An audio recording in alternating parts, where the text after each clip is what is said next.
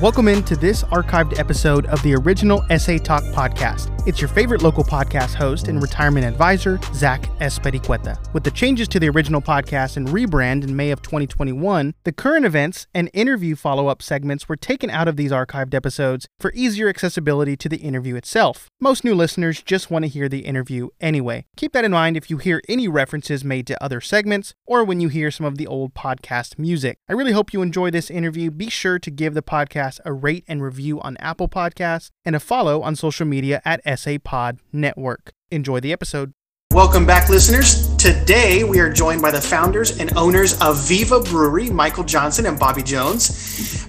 They are backyard neighbors turned local brewery here in San Antonio that started in 2019 and actually just recently celebrated their 1-year anniversary of business. So guys, how are y'all doing today? All right, we're good. How are y'all? We are doing great. We're so excited to have y'all on here. And so, I'll ask each one of y'all individually. So we'll start with you, Michael. How did this kind of come about? Take us a little bit into the backstory of how Viva Brewery started. If you don't mind, I do think it's proper to start this with a beer. I saw Bobby drinking his beer right there. So there wouldn't be any other way. We got into the beer business for a reason. We have a little bit different journey and then how we connected. My journey was I was at the Pigpen on Broadway, 100-degree day, wanted something really refreshing and local.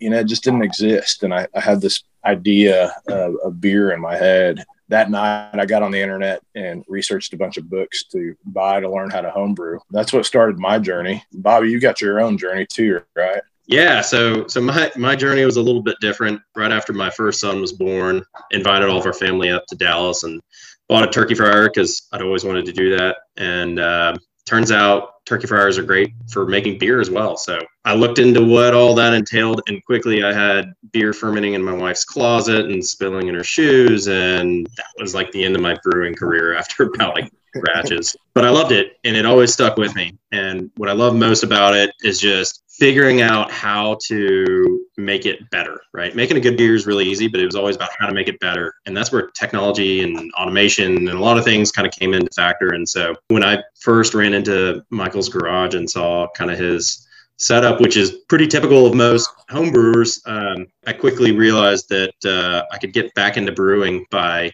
putting it not in my house and in Michael's house and bringing a much more sophisticated setup to the table. And that's how we started going. We just kept making beer and nobody ever really complained about it. People started following us on Instagram, and before we knew it, we had a brand name, we had a following, and our wives were ready for us to kind of take it to the next level. And that was the birth of Viva. And y'all were neighbors, right? We were. We were neighbors for about a year or two and started our friendship kind of the latter half. To Bobby's point, since the brewery was over at my house, we became quick friends, and we were brewing almost every other weekend and having friends over, having the kids running around. It was a pretty big family atmosphere. It was a lot of fun.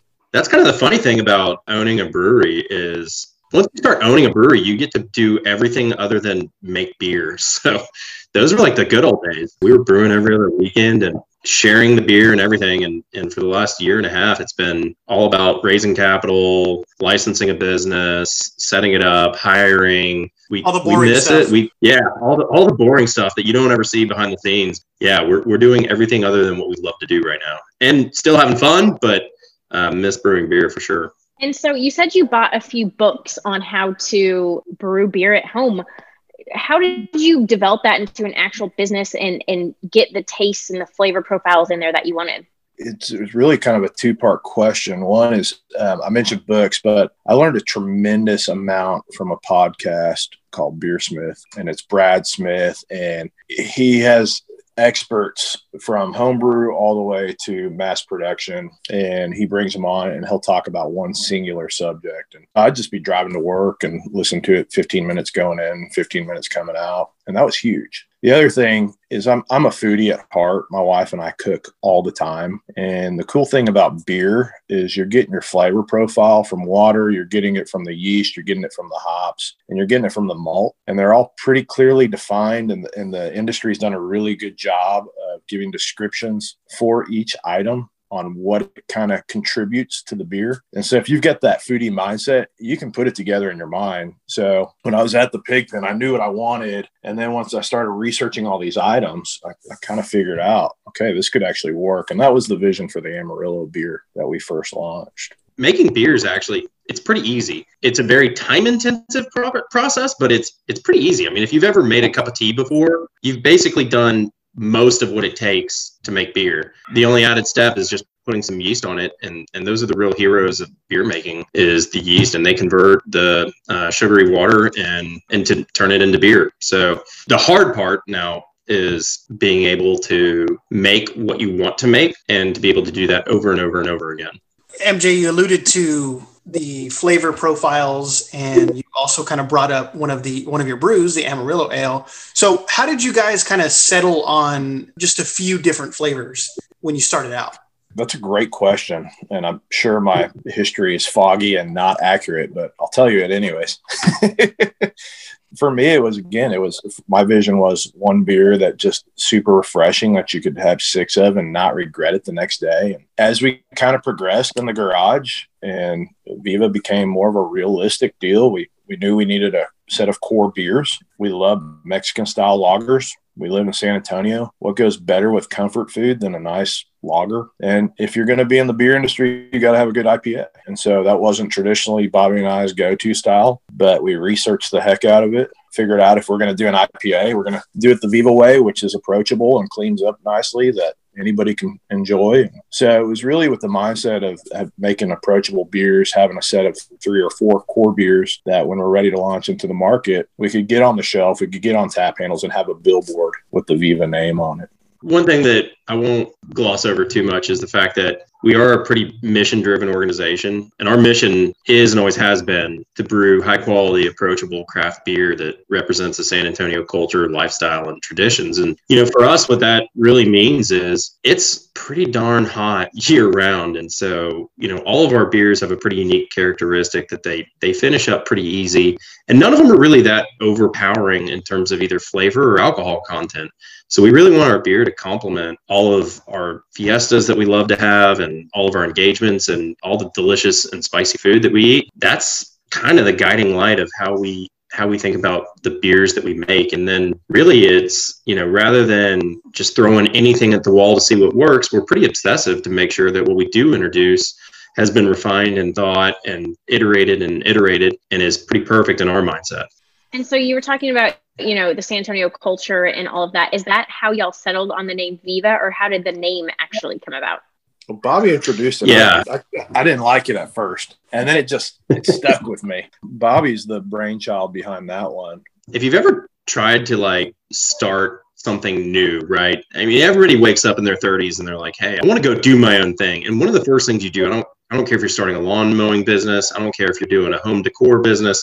First thing you do is you think about a name. I'd urge everyone to go out and just search for a name, right? Play the what if game. It's actually really, really challenging to come up with a name. Almost any domain name, business name, I mean, people have thought it and they've done it before.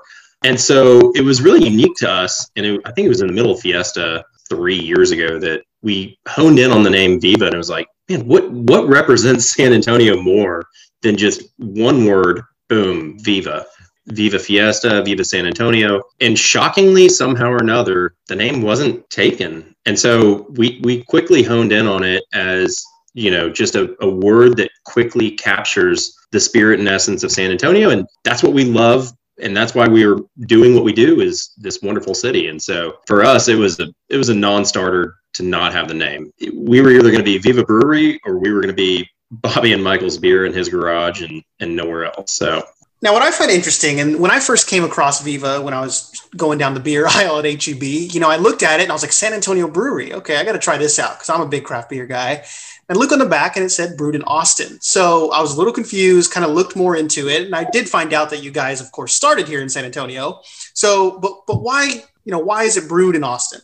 It's a great question. When we started brewing and people were receptive to what we were doing and loved the name, and we kept getting really good feedback, Bobby actually got in contact with probably one of the godfathers of beer in San Antonio. when you think about starting a business, it's always really daunting. And there's an old adage in the beer business that the best way to make a small fortune in beer is to start with an even bigger fortune. When we started surveying the landscape and thinking about, okay, we've got some beers we make that are phenomenal and people love them. We've got a brand name that we believe lends some credibility to what we're trying to do and allows our brand something that we can actually go out and commercialize. Now, how do we do that? So then we started studying other people's businesses. And one of the first things that we quickly realized was there was a lot of big production facilities out there that weren't operating at 100% capacity. And what that really means is there's a lot of debt and a lot of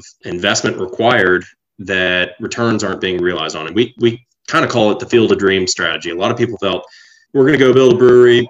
We go build it and the volumes will come. And unfortunately, it's really challenging to think about where you're going to be in 3 to 5 years. And so met with a very influential brewer here locally. And he really took me aback when he was like, hey, listen, the last thing the beer industry needs is for you to go build a brewery. And that's the last thing your business needs. You need to be able to have a profitable business. And there's really 2 ways to make profit in this business. It's open a tap room, where you can actually realize the full margin on what you sell, or go contract manufacture. And then that way, you're not making this huge upfront investment. And then if San Antonio wants you to be this big brewery that you want to be, then you can actually grow into it. And so we say that there's 2 ways, and it's because if you're operating a tap room, you're selling a keg of beer for roughly 7 times what we sell our kegs to bars and restaurants at. So you got to sell a lot of kegs to make up for that margin loss. That's why it's really challenging to actually operate a production brewery. And so what we realized was, man, instead of focusing on production and instead of outsourcing our distribution, let's focus on our sales and distribution and customer service, lean into that and outsource our manufacturing. And so we went around the state. We went and visited half a dozen breweries, and we really wanted to find something in San Antonio because obviously it's a little confusing to see San Antonio Brewery made in Austin. But where we ultimately landed was we found a world-class brewery in Austin run by one of the world's greatest legacies of brewers, the Celis family. And so we brew up at Celis. It's a fully automated facility where we know that when we have a batch of Amarillo brewing, it's the same batch every single time. We have the exact same bitterness profile. We have the exact same carbonation profile, the exact same DO levels. And so, we're never really concerned about the quality of our product that we're putting in the marketplace. And instead we focus on things that we can control, right? Which is, let's say we sell a keg to a great restaurant partner of ours and it's Saturday night and, there's some event and they get slammed with business. They run out of beer. They call us on Sunday morning. We're there to go take them another keg. Whereas, working with some of the other distributors, you don't always have that level of service. And so as we are building a brand, we decided to lean into that service element. And that's what really has differentiated us and allowed us to grow pretty rapidly. We hope to be at the place within a couple of years where we're investing millions of dollars and building 10s and 20s of jobs at a plant in San Antonio. That's our goal. But in order to get there, we have to be responsible to ourselves and our investors. The last thing we want to do is make a splash, start selling some beer that people like, and then go under within a couple of years because we didn't have a viable business model. One thing to add on that, we're big data fans. Qualitative, quantitative, we don't care. Whatever we can get our hands on, we're consuming and trying to understand. The common theme we heard from a lot of the influential people in San Antonio in the beer market was that the smaller breweries are inconsistent. And one of the reasons they don't make it to that next level is batch by batch, they're inconsistent and it turns customers off. And so Celis gave us the opportunity to make it as consistent as possible without investing a bunch of capital, creating a bunch of overhead. When COVID hit, thank God we didn't have, because it allowed us to be extremely nimble. And one thing I'll add, Zach, is that, we are a San Antonio company. We employ San Antonians. We are focused on San Antonio. While the liquid is currently being brewed by excellent people in Austin, our heart and soul is in San Antonio. Now, Bobby, you were talking about the growth that you've witnessed with Viva. And recently there was an article in the Business Journal about, the distribution deal that you guys landed. And then also I've seen on social media recently, the last few weeks that you guys had to actually go out and get a bigger truck to start delivering some of your beers. So tell us a little bit more about the growth that you've seen over the last weeks, months. Yeah, it's been actually pretty fascinating. So, when COVID hit, our business was tooled 100% to sell kegs to bars and restaurants. That's what we set out to do. And when COVID hit, we didn't sell kegs for a couple of months. Now, thankfully, we made the decision to partner with Celis, who then all of a sudden decided to just repackage our beer from kegs into cans. We pivoted and we started selling beer to H-E-B. And we were fortunate that we got into a few stores back in January pre-COVID and had that kind of jump start. But I'll tell you that the amount of growth that we witnessed was pretty shocking, considering we weren't able to market anything at all. So we started with about 2 or 3 stores. By the end of August, we were over 50 retail stores that we had grown into. It's pretty amazing. And it's a testament to 2 things, I think, really. One is just the brand. I think people get it. We're fun, we're engaging, we're easy. And then our beer kind of backs that up. And so, we always get really excited about whenever we have a new account and we sell in, but it's those repeat buyers that really get us excited and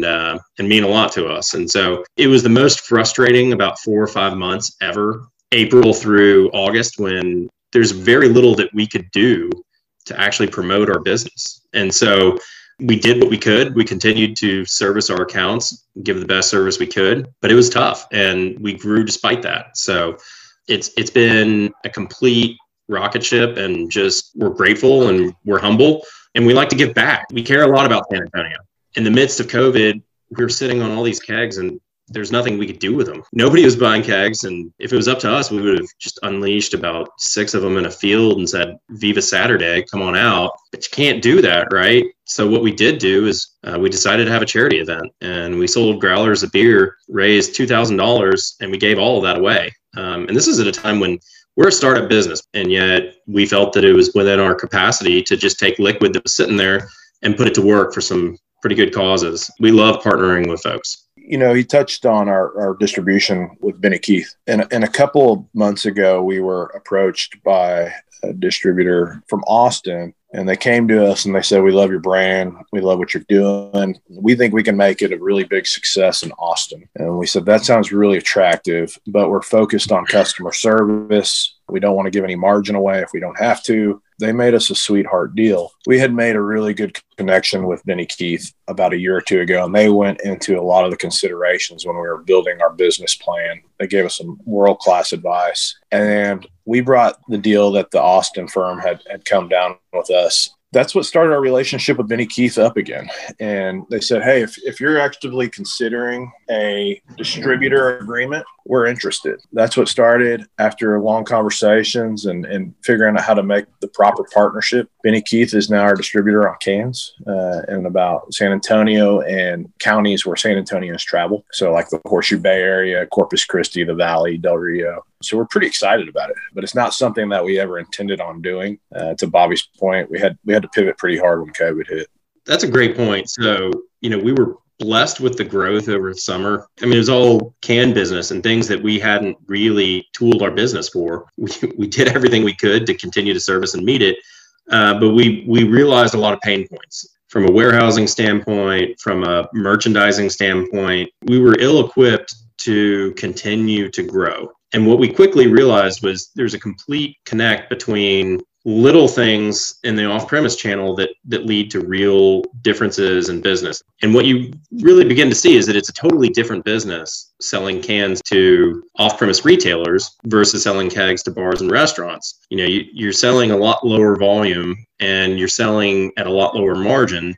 And it's not as much of a kind of a personable relationship. It's not like we're sitting down with Zach and Amanda and getting to know them and, hearing all about what's going on. You're talking to the H-E-Bs and the Walmarts and the Whole Foodses of the world, and their decisions are made, 6 months in advance. And so we quickly realized that between being able to innovate faster, having a partner who could better help us merchandise and ensure we had better in stock levels, and be able to think about helping us travel to where people like to go on the weekends, it kind of became a no-brainer for us. Usually distributors don't like to take on-premise or off-premise and not the other if they're in a market, but it was pretty critical to us to allow ourselves to retain our on-premise business, because that's where we think we really do excel with our customer service and being able to respond really quickly. I mean, it's pretty cool. I was up in Marble Falls a couple of weekends ago and was able to pick up a 6-pack of my beer. And I was like, dang, that's cool. Look, we didn't go out and buy an 18-wheeler, and nobody needs. Yeah, I probably wouldn't be taking my office calls in my kid's nursery if we had truckloads of beer moving around every day. Let me explain that, because I think this is the world's longest answer to a simple question, but we're going to keep pinging. We love naming our trucks. We've got a van we refer to as Antonio Banderas. We've got a little box truck, who's a Boxcar de la Hoya. The truck you're referring to, Zach, is a 18-wheeler Benny Keith that we got the privilege of wrapping. We don't actually own it. They won't even let us drive it because we don't have a CDL. Did ask. But we're searching for a name. We got some good advice out there on Instagram, and it was fun to play around with. You know, you kind of alluded to it earlier when you mentioned the drive-through fundraiser that you held during the pandemic. But, you know, going forward, you guys, of course, you want to be a part of the community. You want to be a part of San Antonio. And, you know, that's what you're trying to be all about with Viva. And so are there any other, you know, whether it be events or other things you want to put on that, you know, here in the city? We give back pretty much any way that we can. It's amazing. I never really felt like a popular person before until you start a brewery, and then you get people coming out of the woodworks who are like, hey, we need some beer here. And so we meet literally every single obligation we physically can. Michael and I are both pretty passionate about not using anybody who's not a Viva employee or founder to go out and represent Viva. We've been to enough festivals where you've got that $12 an hour server who you show up and they don't really know much about the product, and it leaves a really bad impression in your mouth. And so our time is pretty finite, but we like to use it as much as we possibly can. So guys, I have to ask, and I'm going to go one by one here. You know, when it comes to your different brews, MJ, I'll start with you. What is your favorite? Hands down, the Amarillo. That was the whole vision. But I'd also say the El Nino is pretty good. We're excited to launch that here in March. So hopefully you guys will agree. And Bobby? You just stole my thunder. Yeah, no, El Nino is my favorite. Always has been. It's just a great, easy drinker year round. It's got a little bit of flavor for those who like it, but not too much. It's a great beer. Are y'all constantly making more, or do you think you're going to stay with your core set right now? No, that's a great question. Historically, we've been just kind of hamstrung in kind of warehouse space and what we could do. And that's the beauty of this deal with Benny Keith, is they're all about innovation. They're able to help us with our challenges. And so this coming year, we've got El Nino launching. We've got a seasonal for the fall that we're really excited about. We're going to call it Viva Los Muertos. It's going to be a dark lager, and there's a light lager that we're working on as well. So there's a lot in the pipeline, and we're thrilled and excited about it, and we're ready to share it with folks. 2021 is going to be an exciting year for us. So, you know, I am not the biggest beer drinker. You know, this might be a naive question. How do y'all pick the different ingredients that go into it to make these flavor profiles? I want to say, when we talked earlier on a pre-interview, you mentioned that you're more of a wine drinker, and it almost prevented Bobby and I from having this interview.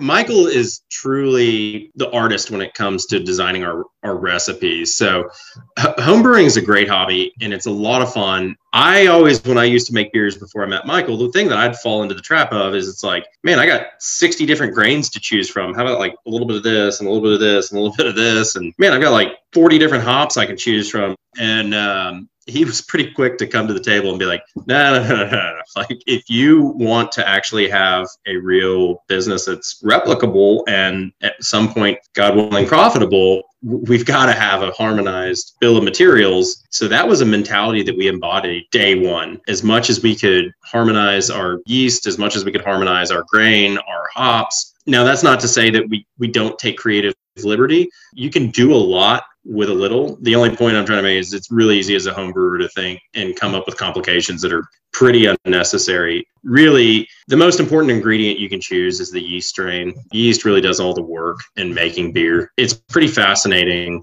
to see how different strains of yeast on the exact same batch of wort can have entirely different finished products that come out. I mean, a lot of the flavors that you taste when you're drinking beer come really from the yeast themselves. Is a lot of just taste testing or trial and error? It's a little both. It's conceptual at first. If you're making a pizza, you probably know cotton candy is not going to work on it, right?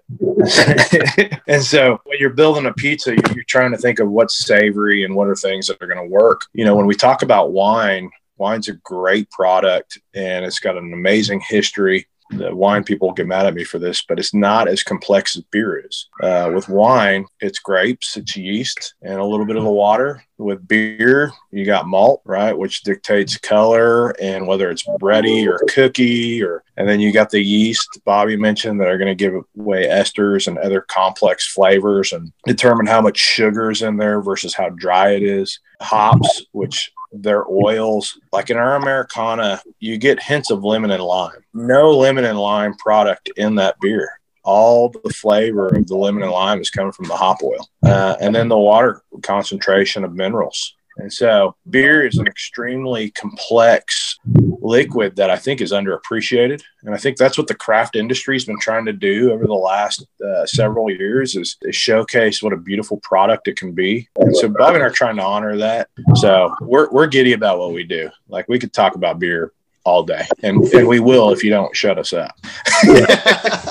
No, you guys definitely sound like the experts when it comes to, brewing, home brewing, and, just overall being a beer company. And, you might have offended Amanda a little bit when you said it's more complicated than wine, but I think she'll come around. Because I've actually made my own wine, and if I can do it, anyone can do it. So I know it's not that complicated. And what you're describing sounds extremely complicated. So no offense taken whatsoever. We like a good wine too. You guys are entrepreneurs, right? You started your own company, and what's awesome is that the story of starting in your garage, you hear that all the time, right? That's always used as the story for entrepreneurs, and you literally did it. So, being entrepreneurs yourselves, what advice would you give to other entrepreneurs, whether it be in beer, but really anywhere? What advice would you give to them?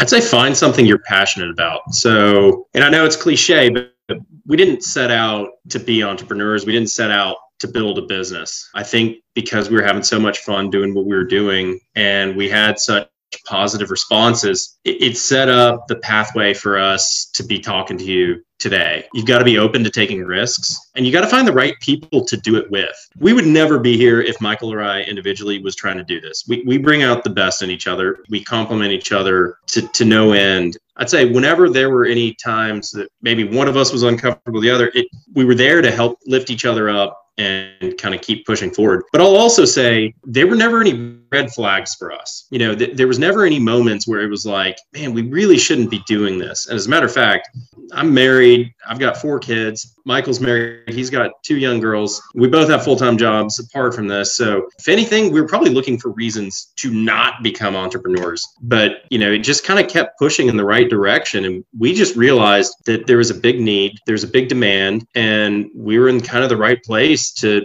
execute upon it. But the biggest advice is if you think it's going to be enough time or a lot of time, you better like doing what you're doing because it's going to be about 10 times more work than you ever envisioned. Zach, it's funny. I guess I really never considered myself too much of an entrepreneur until you just stated that, to be honest with you. It's been a whirlwind for the last 2 years. I mean, nights and weekends for Bobby and I, and it's brute force and it's creativity, and we can get emotional and excited.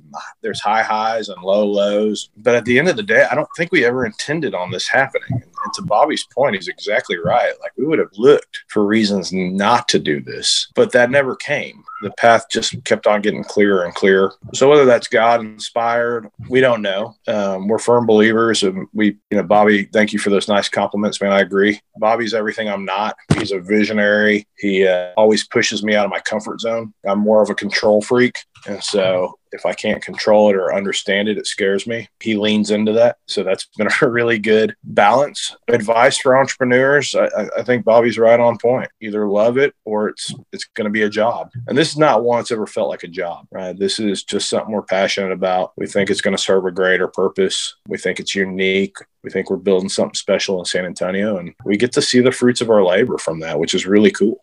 So y'all have talked a lot about San Antonio. I mean, that's where, y'all live. And so we always like to wrap up each interview talking about what legacy do you want Viva to leave here in San Antonio? I think we could probably answer that very individually, and I think it'll change weekly. We were just talking about legacy last night. For me, the Viva brand has the potential to be world famous in San Antonio and reach out into other areas of the nation. San Antonio is so under-indexed on craft beer. Like, it's just now happening. There's some great breweries out there that have really led the way. We hope to be the one, though, that really makes San Antonio a destination spot for beer. And I think if we can do that and we can honor San Antonio properly by making great beer, that's a legacy I could be proud of. Yeah, I want to become the unofficial official beer fiesta. That is quite the legacy. That's like the goal. That is the goal here in San Antonio. Yeah. As a brewery. Yeah. And hey, I think y'all can do it. Listening to y'all's story and y'all's passion, I don't see anything stopping y'all.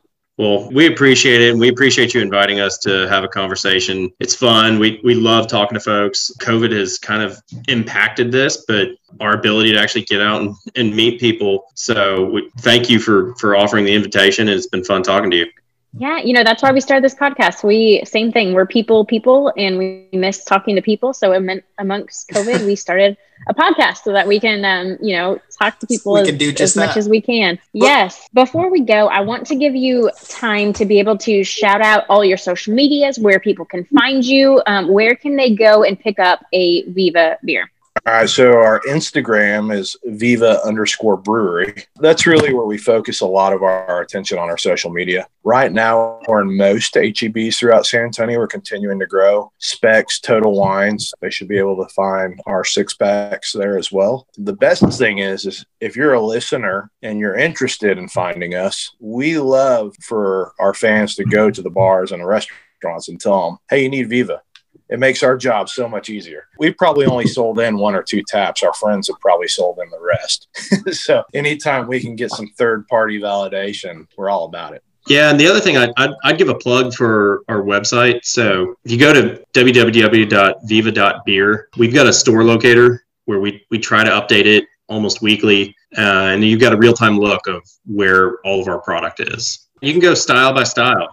Well, guys, again, we really appreciate you taking the time, joining us on the podcast, telling us all about, your story, your business, what Viva is all about, how much you guys mean to San Antonio, and reversely, how much San Antonio means to you. And like Amanda said earlier, we really can't wait to see the continued growth that your company has. I know personally, ever since I came across Viva, I get happy when I see Viva on tap at any bar I go to. We talk about all the time. I'm always in the downtown area, Southtown area. And a lot of the bars that I go to and I see Viva, that is the first thing I order. So really excited to see your growth. It's awesome. Thank you, Zach. Thank y'all. So guys, we'll be right back. And when we come back in the next segment, Amanda and I will discuss today's guest. So stay tuned. With the holiday season upon us, Spectrum Reach is encouraging you more than ever to support local. By doing so, you're supporting local businesses and keeping money in your neighborhood. It's more than a purchase. It's about standing behind the small business community that makes your town a special place. And that's what Home for the Holidays is all about. Spectrum Reach supports thousands of local businesses in Texas. Together, we rebuild. To find a local business to support, visit rebuildmytown.com/Texas. Thank you for listening to this archived episode of the original SA Talk podcast. I really hope you enjoyed the interview. If you enjoyed this episode and are looking for more content, you'll want to hit that subscribe or follow button, depending on which podcast platform you are using. If you're listening on Apple Podcasts, I do also ask that you please give us a rate and review. That really helps the podcast grow. Lastly, if you want to keep up with the podcast, check us out on social media at SA Pod Network. Take care and Viva San Antonio.